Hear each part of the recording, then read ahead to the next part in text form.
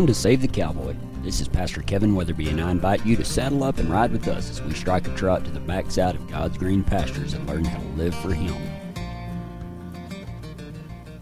It was a couple of years ago, and living down in Texas, and me and Christy had the opportunity to take our kids on our very first vacation as a family. Now, we had gone to places and done some little things and everything like that. And what I mean by vacation is like, getting in the car, driving 6 hours, staying in a motel and all of that stuff. And we had just got to Dallas, Texas. We were going to go to Six Flags and this water park.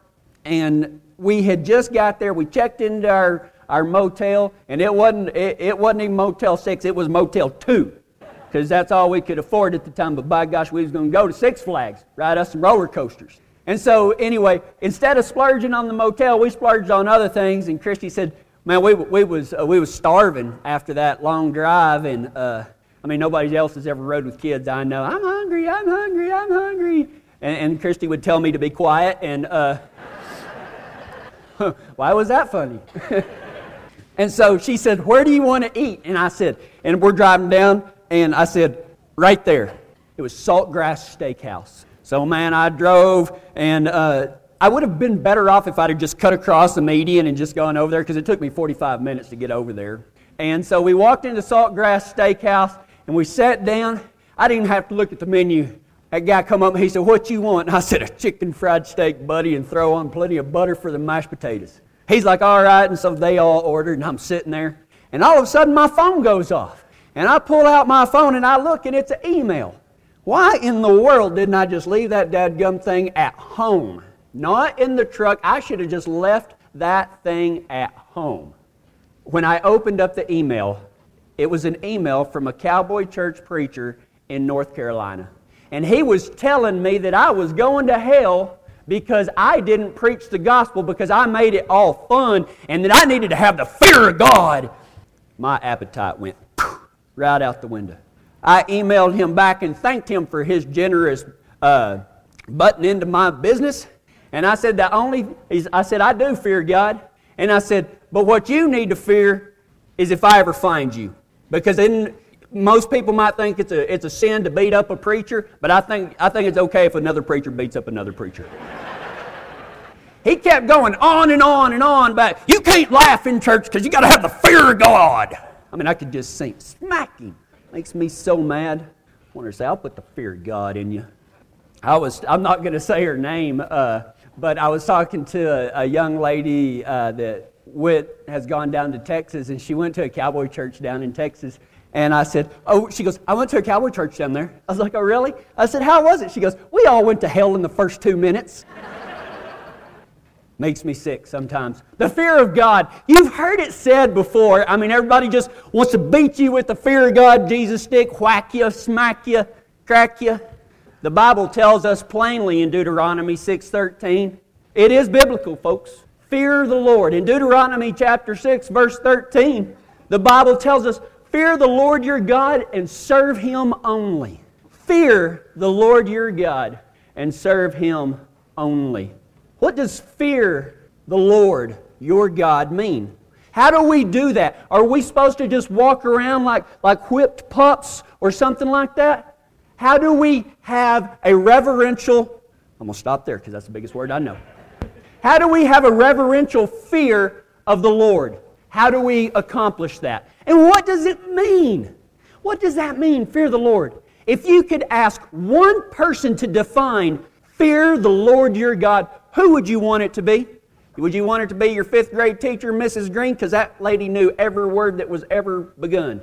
Who would it be? Would it be the smart person next to you? Would it be your know-it-all brother-in-law? Would it be... You can ask my wife. She knows nearly everything. Not really.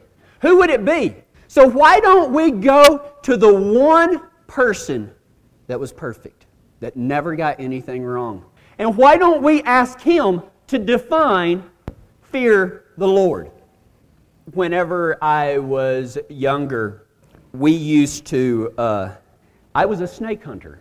That's how I made my living in high school, was literally catching rattlesnakes and selling them for about $9 a pound. Back then, it was pretty good money at $9 a pound. And, an average snake probably weighed 2 pounds. So you're looking at nearly $20 a rattlesnake, and we'd climb those big old mesas, and we'd take a mirror, and just shine it up under them rocks, and we'd find these dens of snakes in the winter whenever it was cold, and then we'd take some gasoline with a long sprayer on it, and we'd pump up that sprayer, and we'd spray gas in there, and it'd hurt those snakes' lungs, and the snakes would come crawling out, and we'd pick them up with catchers and put them in a trash can.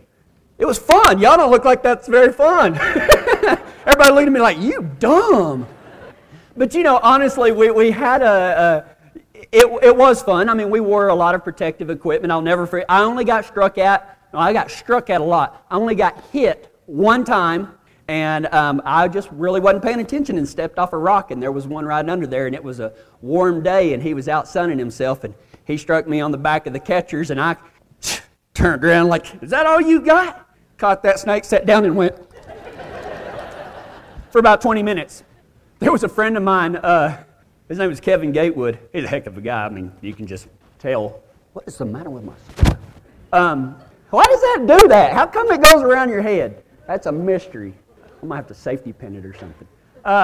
Anyway, there was a friend of mine named Kevin Gatewood, and he was like some of y'all out there. I mean, he would scream like a girl if a snake was within 400 feet. But he'd come over to the house. Kevin was like 6'5", 315 pounds. This guy played college lineman, and his son plays for Odessa Permian that they made the Friday Night Lights. His son is a big old fella and everything. And so Kevin come over, and he's like, you got some snakes here? And I was like, we do. He's like, you got any big ones? I said, yeah, we got a few. He goes, will you show me one? I was like, yeah, come on out here. He's like, I ain't getting close. I said, I'll just pick one up out of the box. We had this big box, and I said, I'll just pick one out and let you see it. He's like, okay. So I reached in there, and I grabbed one, and I picked it up, and he's like, oh, that's a big one. I was like, yeah, it's a pretty big one. And I picked up about 2 or 3 of them and showed him, and then I grabbed the big rubber snake that was in there. And I started moving that catcher like this, like it was a flopping around and everything. I was like, this is the biggest one we got. And I went like that, and I went, ah! And I threw it at him, and it hit him right here in the chest. 6'5", 315 pounds, come this high off the ground. Did one of them diver pirouettes that they can do. He hit on all fours and bear crawled from about here to the front door. I thought that was going to be funny. That man nearly died. I didn't think it was... I thought it was funny, like, for a split second, and then he came back, and he literally had mesquite thorns in his hands. He literally just crawled. He was so scared. Doesn't even remember doing it. When me and Christy, we got married, we were renting a house, and then we bought one and moved it to the ranch. There's this old cement slab right where we wanted to set our house down. So we got the front end loader, and we got over there, and it was kind of broke. So I picked it up, or I had her pick it up, and I looked under there, and there was 2 rattlesnakes under there. I was like, hang on a second, let me go get my catchers. So I went and got my catchers, and I reached down there, and I caught one of them, and went walking out there with the spade shovel, and I walked way out here in the pasture. I set him down, and I cut his head off and buried the head. Got to bury the head. And then threw the body out there, went back, caught the next one. And the whole time, Chrissy's like, oh! She's standing up on the tractor seat. I was like, they really can't climb up that tractor. She goes, you don't know that? I was like, yeah, I do. So anyway, we ended up catching 19 of these snakes under this one little cement pad. And I tell you what, this 250-pound fella right here was a sopping wet. You'd be amazed at how hard snake catching is when you catch one and walk about 60 or 70 yards out in the pasture, dig a hole, cut its head off, go back and get another one. We kept doing that. And the reason I tell you that is because there's somebody else that wrangled a snake. One time, I was at this mountain, and I caught a snake. And this is the only time it ever happened. I caught a snake and it was a pretty good size one, not the biggest one we had ever caught. But I caught this snake, and I was going to go put it in our tow sack, because that's real smart, right? Put it in the tow sack and put the tow sack over your deal and just walk off. It works. I picked up this snake right behind the head, about this far, and he started biting it. And then he did something amazing. He started crawling up the catchers. And I had him. And by this time, I had clipped the tow sack back, threw the tow sack on the ground, and I was holding those catchers with everything I got, and that snake was still crawling right up those catchers. And he got about this far from my hand, and you talk about not knowing whether because, as soon as I let go, the snake was going to be free. And I couldn't squeeze hard enough. You got 3 guesses what I did. And one of them is not pee my pants, okay? He finally got close enough. I'd had enough. I chunked it over there, and I knew that was one snake that I couldn't get. I called my dad over there, and between the 2 of us, we were able to get that snake and get it in the sack. But I was going to tell you that there is a bad snake that somebody else squared off against. It was also in a desert, and this guy's name was Jesus. He had just been baptized, and he has just spent 40 days and 40 nights in the desert. He's tired, he's hungry, he's probably thirsty, and the devil comes to tempt him.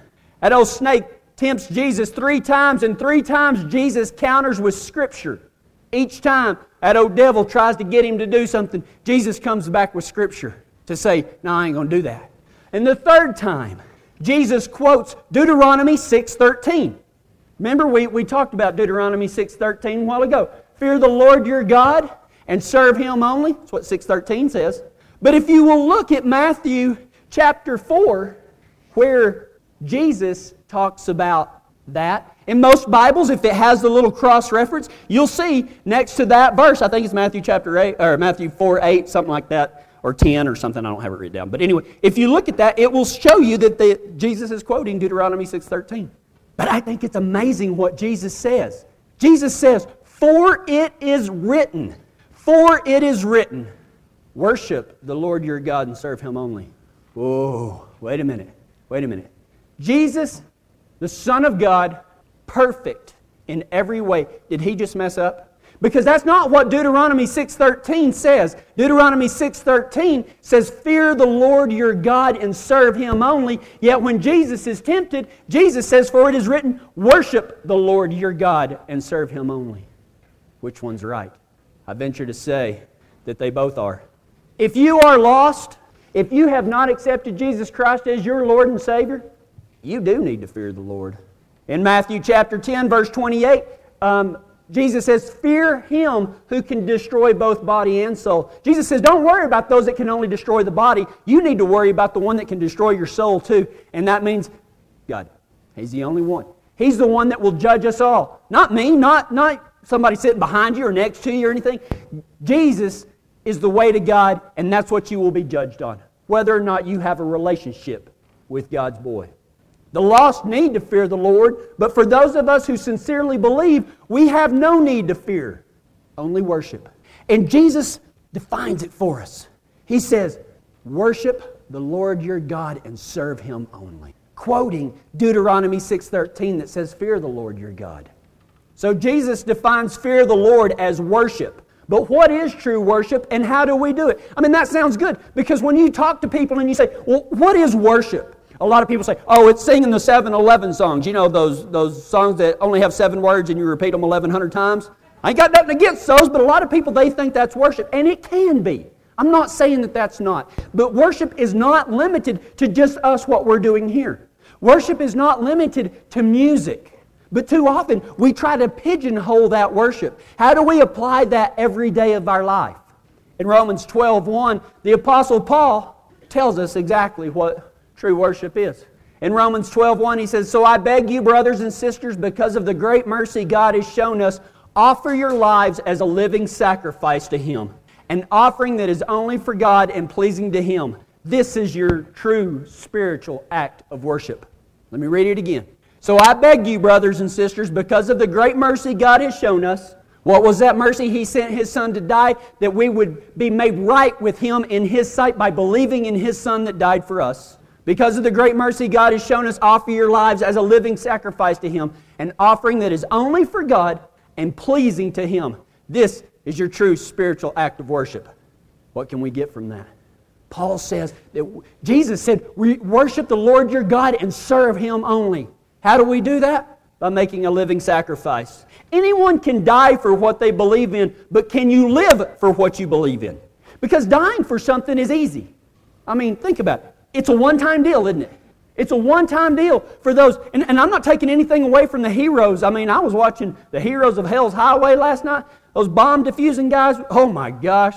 But not just them. Any soldier. I'm not taking anything away from those soldiers that have given their lives by any means. But if if you had to make a choice between now and saving your kid right now, 99% of you would sacrifice yourselves for your children or your family in a heartbeat. But that's the last thing you would have to do. Can you get up every morning and make a living sacrifice for God? Anyone can die for what they believe in, but can you live for what you believe in? The Bible says that we must die to self. That's a sacrifice. It's just a living one. What does die to self mean? A lot of people think, well, it's this, it's this, it's this, it's this. I want to try to break it down. This isn't the only version of it, but it helps me to understand. How many of us have, don't raise your hands, how many of us have trucks? How many of us have paid for trucks? How many of us have homes? How many of us have paid for homes? How many of us have hats or horses or halters, hackamores? How many of us have those things? Somebody that makes themselves a living sacrifice will answer it this way. I have none of those, because every single thing that I just talked about and everything else, it's all God's. You can make absolutely nothing. Everything that you have, everything that you possess is a gift from God. It helps me to keep my mind on God whenever I get up in the mornings and I go start the truck. That is not my truck. Even though I make the payment, God provides the money that makes the payment on the truck that He allows me to drive. I drive right out that gate from the land that He allows me to live on. And I come out of the house that He has provided for me. We must get in that frame of mind and quit thinking about that we have this and we have that. You don't have a stinking thing if you believe in Jesus Christ. It's all Him, and He's given it as a gift to you. It's really His. It's on loan. God's cattle, God's hills, God's trucks, God's ranches, horses, halters, homes, and hats. It's all His. You want to know how to make yourself a living sacrifice? Quit thinking that you own everything. Your kids aren't even yours. They're a gift from God He has entrusted you with. How much better could we take care of all of these things if we kept that in mind? It's not mine, it's God's. Offer yourselves as a living sacrifice, an offering that is only for God and pleasing to Him. This is your true spiritual act of worship. The first way you can worship is offering yourself as a living sacrifice. Dying to self. The second thing, how you can worship God continually, not just on Sunday mornings, not just at a mealtime before prayers, not before anything else, is to have a living faith. God will never allow anything to happen to you that doesn't benefit you, someone else, or Him. But let me ask you a question. How many times do we blame all of our problems on God? Think about this. When you don't get what you want, if something goes wrong, how many times do you hear Christians say, I don't know why God is doing this to me? God is not doing anything to you. God doesn't cause cancers. God doesn't cause car wrecks. God doesn't cause bad things to happen to us. Now, He can use those things, but He doesn't cause them. And I'm sorry, but I hate it when people say, well, God called him home today. God didn't call anybody home. We live in a sinful world. This is not heaven. This is the bad, well, it's not the worst place, but this is the bad place. God might not have called him home, but I guarantee you Jesus met him at the door and said, come on in. There's a difference. We must have a living faith each day. Know that God has got your back. The Bible says, if He is for us, who can stand against us? We need to quit blaming God for everything that goes wrong. Because you don't know how many times He's kept you some bad things from happening. He could step in and stop it. But if He does it, it's either for your benefit, someone else's benefit, or for His. Maybe He wants His glory to be revealed. Think about this. Why did Jesus' best friend that wasn't a disciple was a man named Lazarus? Jesus knows everything. He's the Son of God. He is God Himself. And yet He goes in there, and Jesus is 3 days late for Lazarus' death, and Mary and Martha are bawling and squalling. He'd been in the tomb for like 3 days. Jesus gets there, and their lack of faith makes Him cry. And He says, Lazarus, come out. Why did God allow Lazarus to die? Jesus knew he was dying. Jesus could have said, no, Lazarus ain't going to die. Why did He allow Lazarus to die? So that His glory could be revealed. We need to quit blaming everything on God and start thanking God for each and everything, even if we may not like it. Because a faith will say that God's in control, not us. We've talked about living sacrifice. Nothing is ours. We've talked about a living faith where we trust God in everything. And the last one is probably the hardest. Sure, we can say, oh yeah, I've made myself a living sacrifice. I drive God's truck. I'll start saying that every morning, preacher. I drive God's truck. Well, good too. And I have a living faith. I'm not going to complain about anything anymore. I have faith that God's in control of my life and I've given my life to Him. That's good. What about this one? How about living obedience? Are you talking the talk or are you walking the walk? Tough stuff. None of us will ever be perfect. But ask yourselves that question. Are you really obeying God, or are you just trying to sneak in the back door by saying some pretty things? Are you living like He tells you to live? Are you doing the things that He tells you to do? Are God's commands a hot fence keeping you away from the cookies of life? Or are God's commands a guardrail to keep you from plummeting off a cliff? How many times have you told your kids, how many times did my father tell me, don't walk behind that horse, son? Well, if I don't walk behind the horse, I have to take like 6 more steps to go around. Man, that's tough sometimes. We just want to take that shortcut right behind the horse. Was my father trying to keep me from doing something? Was he trying to make it hard on me? Was he just like standing up there in his fatherly boots, don't walk behind that horse, just to watch me walk 6 more steps around? But one day, he thought he had told me enough. Don't walk behind that horse, son. And sure enough, as most kids and some adults do, you walk right behind the horse and he kicks the snot out of you. Was God keeping you from something that you thought you needed? Was God asking you to take a few extra steps? God's rules, if you want to call them that. I don't like to call them that, but God's ways, the way He asks us to live is for a purpose. God does not want to keep anything from you that will make you happy. He's going to try to keep you away from things that will destroy you. Because a lot of people, they stand at that gate going, man, I want to be in here in God's green pastures, but where it's fun is out there. But it's not fun out there, because as soon as you step over, there's a cliff right there. God is trying to save us from the things that will kill us, and basically, He calls us sheep for a reason, because we're dumb. We fall for it every single time. Thank goodness that God forgives us. A living faith, a living sacrifice, and a living obedience. I'm going to leave you with this question. What is it that God has been talking to you about that you know that you're not living obediently for Him? Look inside yourself and ask yourself why. You can make excuses. You can come up with tons of stuff. But when it boils down to it, we've all, as believers, have to walk the walk, not just talk the talk. We've got to live sacrificially. We have to live by faith. And we have to live obediently. And you know what the result of all 3 of those things are? Pure happiness and eternal life. And if that ain't good enough for you, I ain't got nothing else. You know, this old world is full of tough trails and scary switchbacks. Our prayer is that God spoke to you today through His Word.